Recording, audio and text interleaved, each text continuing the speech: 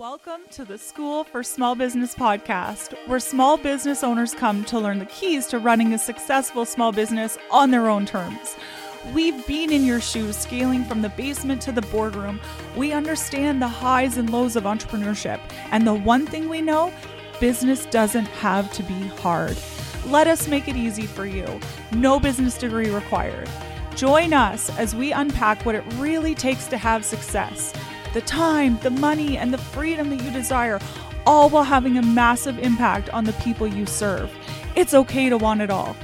If you've ever referred to yourself as an accidental entrepreneur, this is the podcast for you. We're going to dive into the mindset, the strategy, and everything in between. While you're busy supporting others, let us support you. Hello, welcome back. Today's episode is a quick tip. By that, I mean, it's going to be 10 minutes or less, but super potent. So make sure that you have time in your schedule, either after listening to this episode or this week. Either way, you have to have time to implement. So if you are a brick and mortar business owner, this is one of the concepts that I talk about all the time that I really want to hit home for you. One of the things that you really need to be understanding is how much dollars you are generating per square foot. So when we have a brick and mortar business, one of our largest expenses, well, really the two largest expenses are probably staffing and our cost of our rent. Rent is going up in a lot of places, at least around me. And we are really looking to find ways to maximize how much money we're making. So this is going to be dependent. How much money you make and how much you profit is dependent on how many dollars you can generate per square foot. So this means if you are a service-based business, without jeopardizing the quality of your service, how can you put more services within your square footage that you already have? Maybe if you currently have, let's say like 4 massage rooms, but they're very big rooms and you're not really making the space, you can start doing the math on what would it look like to maybe knock down a wall. What is the cost of the downtime? What is the cost of the construction?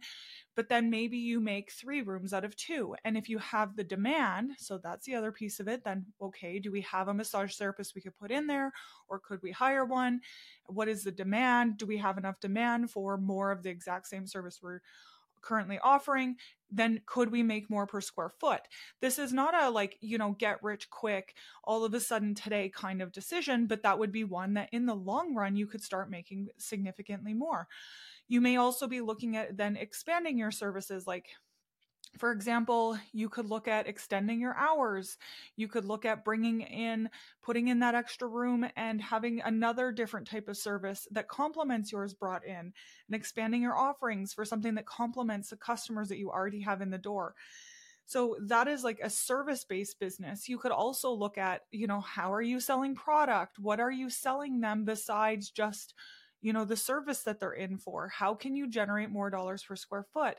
The same can be said for retail space. How many dollars per square foot are we generating? What do we offer, and how can we increase that?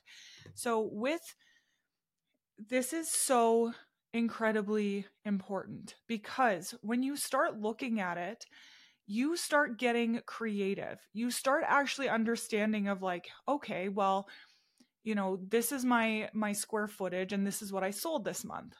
And then you understand like, this is kind of my baseline. On average, this is what I make. But then you can start saying, well, what are my highest selling products and my lowest selling products? What are my highest selling services and my lowest selling services? How can I increase that dollar per square foot so that, despite rent being whatever it is, even if rent goes up, that you are still in a position where you are making significantly more money than what it costs you in rent every month, and it's sustainable, right? That is how we generate profit. Our revenue exceeds our expenses. So we have 2 ways of doing that. One is to reduce our costs, or 2 is to bring in more income. And it's not always just about going out and doing more marketing. It's not always just about like showing up better on social media. That can be a part of it, but it's also looking at literally, for a brick and mortar, the physical layout of the space. How do people move through your space? Do you have all your products like hidden behind, wall at the very back of the office that you only have those available for people if they ask about them? Or do you think of a hair salon where everything that you have is on display at the front, because while people are waiting for their appointment, it's there to buy, right? Some of these things that are just second nature to us when we see them at a store or we see them somewhere that we're going to, some of these things that are second nature, to just see that, there's actually been thought put in behind it, right? People buy what they can see. So if you're saying oh, well, I don't really have space at the front for all this stock. Okay, but could you have a display so people ask about it, right? Being conscious of the point is to sell, but I know I'm going to get people ruffling feathers here, especially with my brick and mortar people, because they're going to think, Stacey, it's not just about selling. You're right. But to me, selling is helping, because you're helping them. So for example, a chiropractor may be offering pillows.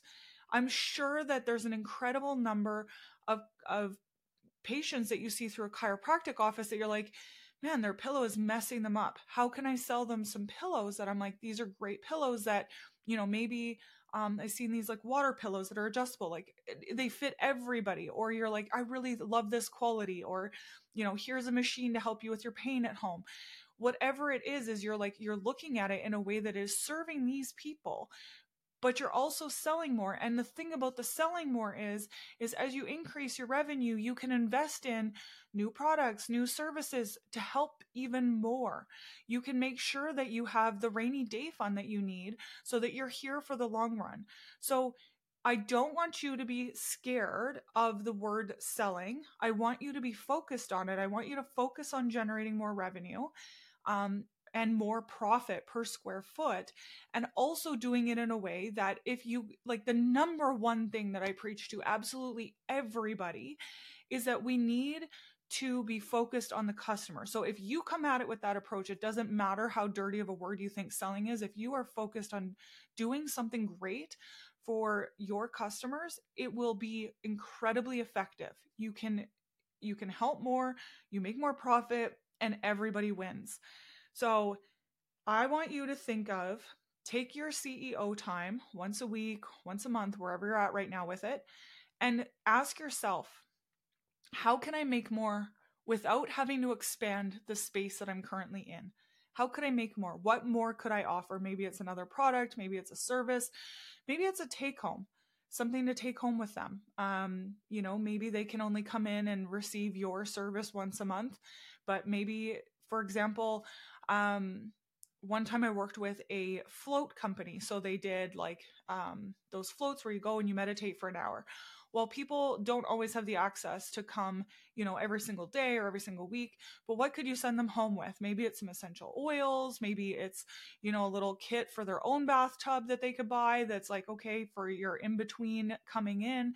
What does that look like? Maybe it's an eye mask for meditating. I'm not quite sure, but it's asking, what do those customers need in between? So if the mission for the people with the float space is to be able to provide the benefits of meditation and relaxation, if that is their mission, then how do they help serve those people in between seeing them? And if they can then sell something that complements their services that they already offer, and they do it in a way that is serving the customer, they're increasing their sales per square foot, and that makes the entire business better. It makes them, able to adapt to changing times. If rent goes up, if a pandemic happens, if anything happens, right? It just makes you so much more adaptable. And then you can come at business with this sense of security and the sense of safety, because everything is great, instead of coming at small business with a sense of fear and a sense of that failure statistic looming. So that is my question for you today. How can you make more per square foot, especially when you're a brick and mortar or you're paying rent? Thank you so much for tuning into this episode of the School for Small Business podcast. That's right, I'm saying thank you because I believe so heavily in small businesses and how they are the backbone of our community. And I am so grateful that you are taking the steps to make sure that your small business is here for the long run, supporting your family and your community. And I just love it. If you found any nuggets from this episode that were helpful to you, I want to ask you a favor. I want to ask that you share them with a friend, because if you found them helpful, somebody else will as well. And it's that concept of the rising tide raises all ships. So please go ahead and share with a friend, whether it's on social, maybe you're sending them an email the old school way. I don't know, you want to send a letter, but any way you want to share, I would just be eternally grateful. And as always, please just shoot me a DM on Instagram. I love to chat with small business owners.